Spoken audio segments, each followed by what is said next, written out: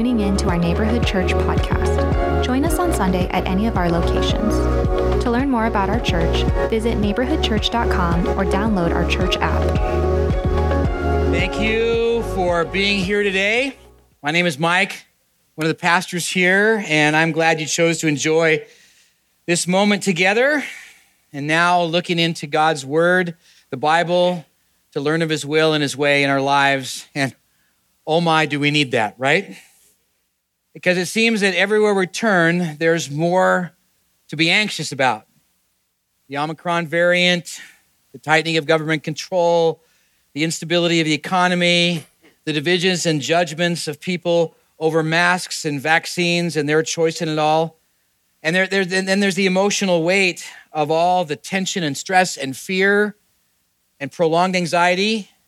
And now, people are even getting anxious because they're not feeling the intensity and the anxiety that's being thrust on them.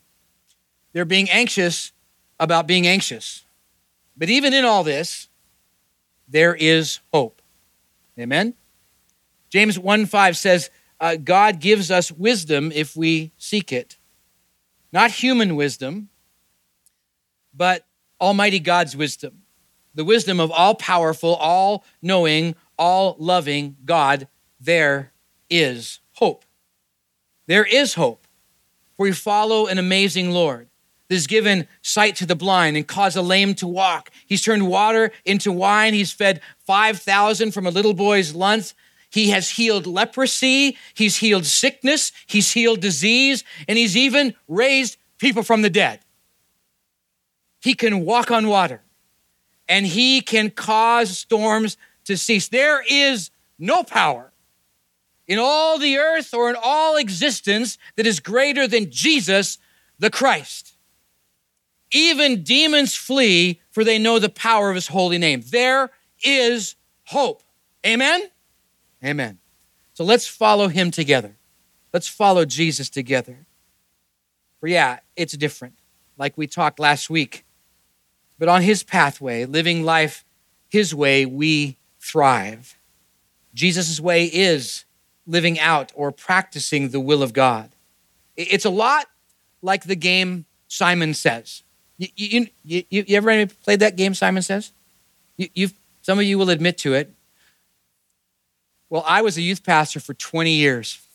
So stand up. We're going to play Simon Says. Come on.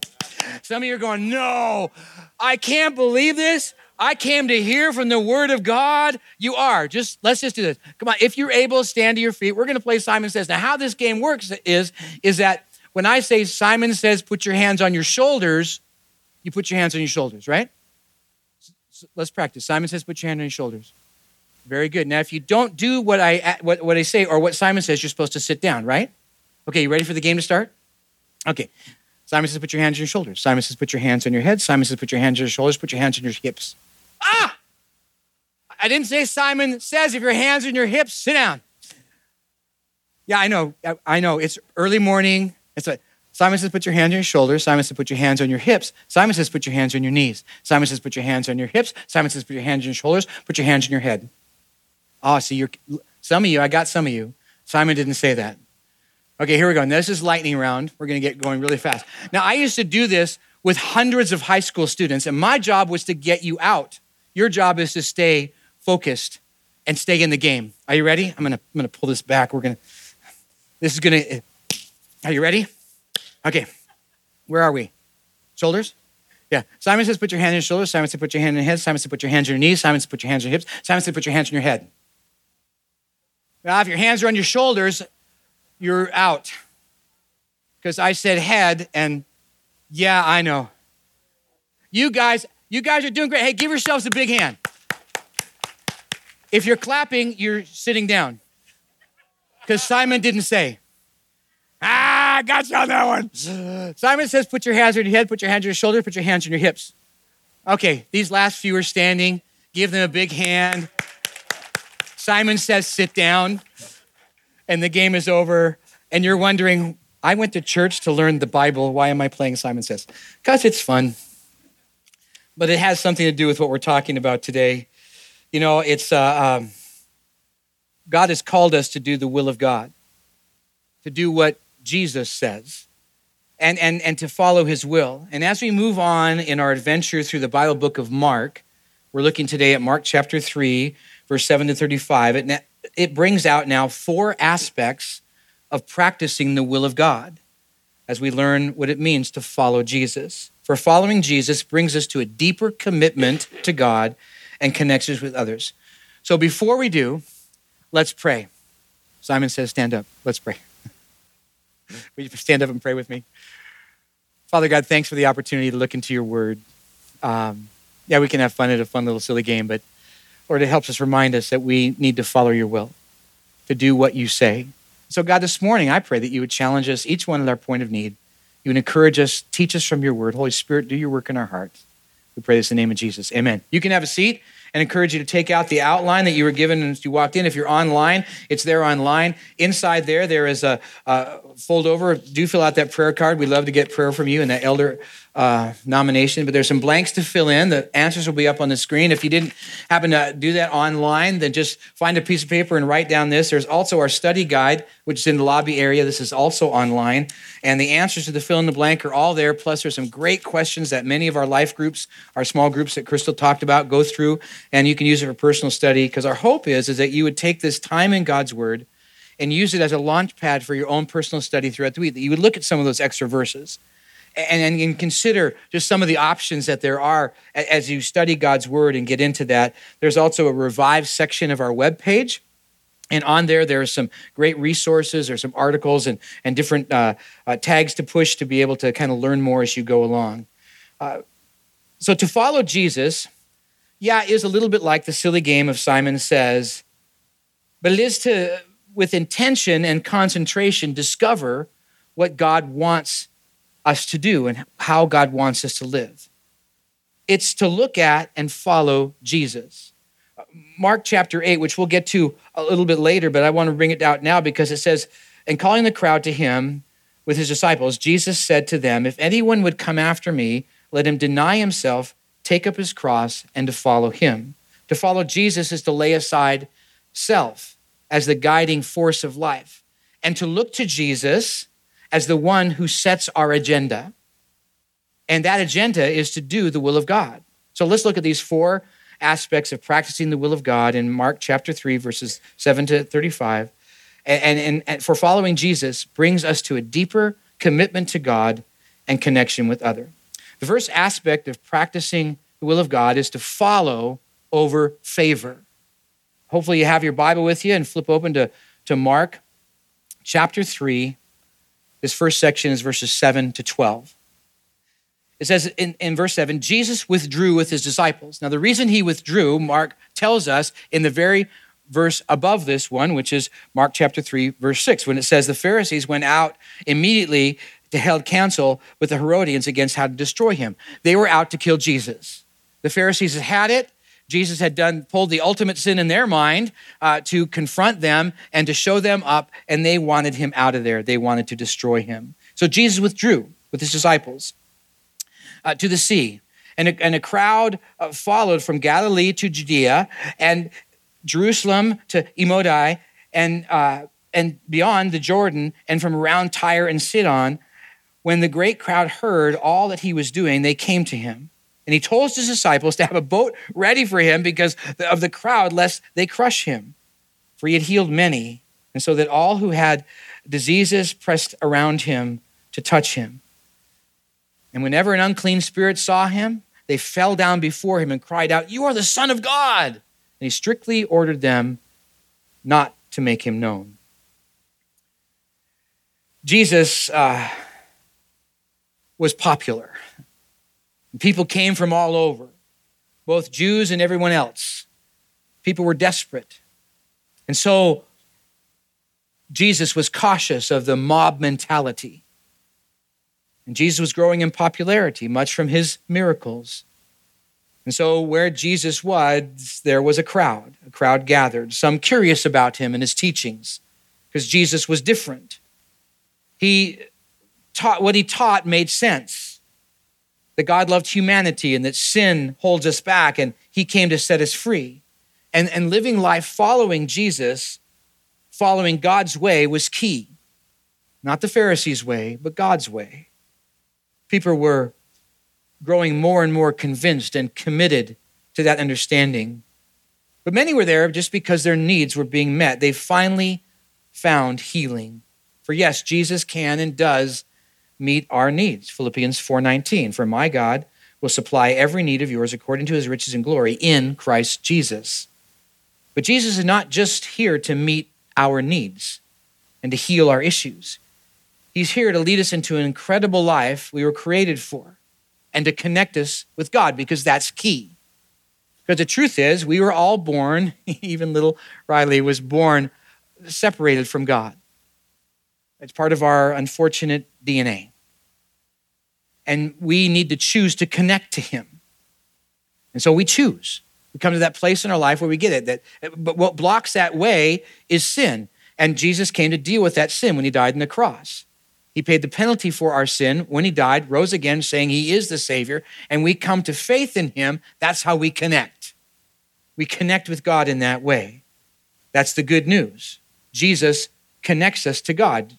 John 14:6, Jesus said, I am the way, the truth, and the life, and no one comes to the Father except through me.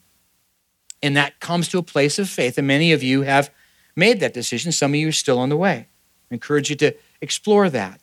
Make sure that you've had that, made that faith decision to connect you to God, because when you are connected with God, you now have the opportunity to live the life God created you to live. You have that incredible opportunity to receive from that all of God's blessings, and you for sure have your reservations set in heaven. Jesus said, I'm the way, the truth, and the life. Makes sense to believe in him. Jesus frees us from sin. And as John 8:36 says, so if the Son sets you free, you are free. Sin pulls us back. Jesus sets us free. And Jesus causes us to thrive. John 10:10, the thief comes to steal and kill and destroy. I came, Jesus said, that you might have life and have it abundantly. We thrive in relationship and connection with Jesus. But yes, Jesus can heal. And there is much favor and blessing learning from him. But there comes a time when we need to choose to follow him over favor. For it's more than just meeting our needs or getting what we want. But are we willing to set life Jesus' way, to do God's will, to not be led by any other influence, but to follow Jesus? See, even the demons knew who Jesus was and is and obeys. Now, we're not sure why Jesus silenced demons constantly, but that happens all throughout the Gospels. Maybe it's because he didn't want them to give testimony to him. Maybe he wanted a person whose life had changed to give testimony. Actually, we're going to talk about that in 2 weeks when we look at Mark chapter 5. But see, to practice the will of God is to follow Jesus over seeking personal favor. It's a move from just adding Jesus to our life to making it better, to following Jesus' way of life, which is taking on the will of God as our will. Some have called it making Jesus the Lord of your life. I know for me, it was a point. I'd come to faith in Jesus and I was all excited. Boy, I got saved. Yeah. I don't have to worry about my sin anymore. I'm going to heaven. And I was all excited about that. But I was looking at faith as something I get. Ooh, I get this. I get a bunch of people like you guys that are all friends, and I get a family. I get all this kind of stuff. And I wasn't thinking about I actually needed to relinquish over the control of my life to the Lord, my Lord and Savior. Because before then, I kept getting myself in all kinds of trouble because I was leading my life, my agenda. But there came that moment when there was a fork in the road for me. Either go my way and live life my way, kind of trying to add Jesus in there, or actually make him Lord. And it was a revolutionary time for me. See, following Jesus brings us to a deeper commitment to God and connection to others. The next aspect of practicing the will of God is to be interconnected over isolation. Look at Mark chapter 3, verses 13 to 21. And he, Jesus, went up on the mountain. If you read Luke's account of that, he actually went up there, he prayed first, and then he chose his 12. And he called to him those whom he desired, and they came to him. He appointed 12, whom he also named apostles, so that they might be with him, and that he might send them out to preach. And he gave authority to cast out demons, and he appointed the 12. Here they are. Simon, who he gave the name Peter. James, the son of Zebedee. John, the brother of James, to whom he gave the name Boanerges, that is the sons of thunder. Andrew and Philip and Bartholomew and Matthew and Thomas and James, the son of Alphaeus. Thaddeus and Simon the Zealot, and of course Judas Iscariot, who betrayed him. And he went home, and the crowds gathered again, and so they could not even eat. And when his family heard of it, they went out and they seized him, for they were saying he's out of his mind.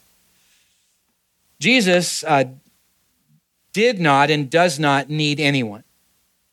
Yet, he selected to attach himself to these 12. And these guys are a piece of work. Peter was impetuous. James and John were boisterous, venging on pridefulness. Matthew, a tax collector, and the list goes on. If you want to read more about that, there's a link in the study guide that takes you to a great study of each of the characters. I encourage you to look at that. You'll feel encouraged because if Jesus chooses them, certainly he can use us. But Jesus could have done all on his own. But he wanted to give an example of interconnectedness over isolation. Jesus sought community and connection, and really so should we. We should follow his example. And yes, it's frustrating. People around us are crazy. I mean, just look around. Don't laugh too hard, especially for those you live with. But it's frustrating. People don't always do what we want or the way we want them to do it, yet there's tension. And that's the reality. And people are quirky. But Proverbs 27:17 is really clear. Iron sharpens iron, so does one man sharpen another. And how you sharpen two knives as you draw them together, it creates friction. And that friction, that conflict, produces sharpness. And we need that with each other.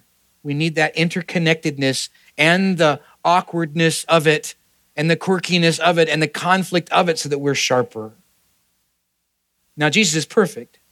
He did not or does not need sharpening. But we're not perfect. God wants to shape us by being interconnected with others. We are better together. Now, you may have looked at it last week, but you can write it down and look at it more again. Ecclesiastes chapter 4, verses 9 to 12 talk about two are better than one. And it's an important reality we understand. We were designed to be connected to others. Proverbs 12:15 puts it this way. The way of a fool is right in his own eyes, isolation. But the wise listen to advice, interconnectedness. Proverbs 15:22, without counsel, plans fail, isolation. But with many advisors, they succeed, interconnectedness. So who are the people in your tribe? Who are your advisors on your team? And diverse advisors is a good thing, for wise people incorporate others different from them. Now, what's interesting is Jesus' earthly family were not yet following him. They thought he had some kind of Messiah complex going on. That's a joke, because he is Messiah. Okay, maybe Simon Says didn't get the blood working enough. Thank you for that obligatory laugh. But they evidently came around. We need to be interconnected, yes, with even more than our earthly family. For following Jesus brings us into a deeper commitment to God and an interconnectedness, a connectedness to others. Another aspect of practicing the will of God is to choose acceptance over accusations. This next section is a little bit, just walk with me through this, verse 22 to 30. And the scribes who came down from Jerusalem, if you look at the wording of this, you could say, saying he is possessed with Beelzebub, it means, the wording in this is they're continually accusing him in this regard. The scribes who came down from Jerusalem were saying, you're possessed by Beelzebub, literally means the Lord of the Flies, and by the prince of the demons to cast out demons. And he, Jesus, called to him and said in a parable, how can Satan cast out Satan? If a kingdom is divided against itself, that kingdom cannot stand. If a house is divided against itself, that house will not be able to stand. And if Satan has risen up against himself and is divided, he cannot stand, but is coming to an end. But no one who enters a strong man's house and plunders his goods unless he first binds the strong man, then indeed he may plunder his house. Truly, I say to you, all the sins will be forgiven the children of man. And whoever blasphemes, they utter. But whoever blasphemes against the Holy Spirit never has forgiveness, but is guilty of an eternal sin, for they were saying he has an unclean spirit. Now, we can get all hung up on this unforgivable sin and even get a worry about, oh, am I going to ever do that? But much of this was a condition of the moment where Jesus was personally present, performing miracles, and it was attributed to Satan. However, an unforgivable sin today is to never believe, to keep rejecting the Holy Spirit and the Holy Spirit's prompting to come to faith. But a key for us with this occurrence is these religious leaders were not accepting Jesus and the many signs that he had given that he was Messiah. But they were jealous of his power, his insights, his authority. And so seeking to persuade and manipulate the crowd, they accused the worst possible thing, that Jesus was actually manipulating all, leading them to the enemy, which just sounds totally absurd. This is a typical manipulative strategy. We've actually been bombarded with that, whether it's through the election or even through some of the COVID things that are going on. Confusing people with what is right and what is wrong. And in the confusion, people might just stop following Jesus. And maybe some did, but many were growing in their acceptance that Jesus is the Son of God, Messiah, and our Savior. You see, in following Jesus is a journey of growing in acceptance of Jesus as Savior and Lord of our life. We have a little bit of that religious leader bent in each one of us. We want to be our own boss. We don't like anybody telling us what to do, even sometimes Jesus. Now, Jesus said in John 14:15, if you love me, you will keep my commandments. It's out of love for him, then we follow Jesus. Now, what's interesting is in this chapter of John 14, Jesus talks about the Holy Spirit. If you have your Bible, just you're in Mark, go over 2 Gospels to John chapter 14, in verse 15. It says, if you love me, you'll keep my commandments. And this is what he says in verse 16.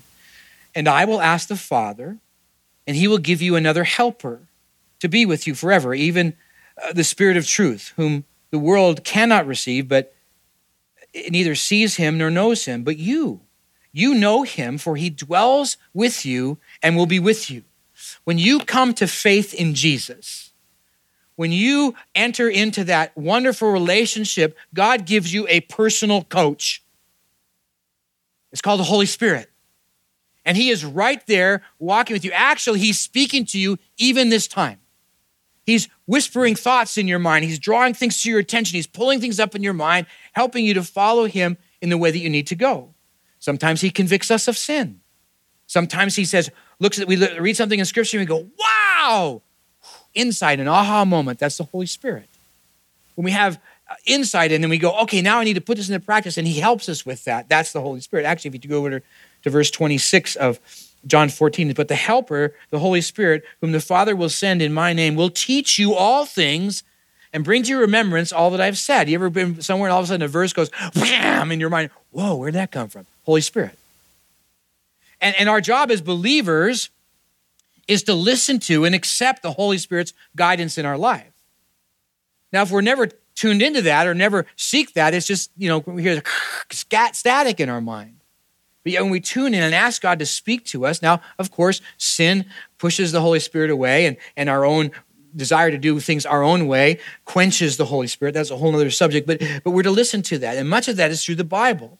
And as we follow Jesus, following Jesus brings us to a deeper commitment to God and also a connection to each other. See, to practice the will of God is to follow over favor, to be interconnected over isolation, to choose acceptance over accusations, and lastly, to do God's will over everything. If you're in John, go back to Mark chapter 3, now starting in verse 31. We're to do God's will over everything. Verse 31, and his mother, Jesus' mother and his brothers came, and standing outside, they sent to him and called to him, and a crowd was sitting around him, and they said, your mother and your brothers are outside seeking you. And he answered, who are my mother and my brothers? And looking around at them, he said to those seated around him, here is my mother and my brothers. Whoever does the will of God, he is my brother and sister and mother. We enter God's family through faith in Jesus as leader and as Lord.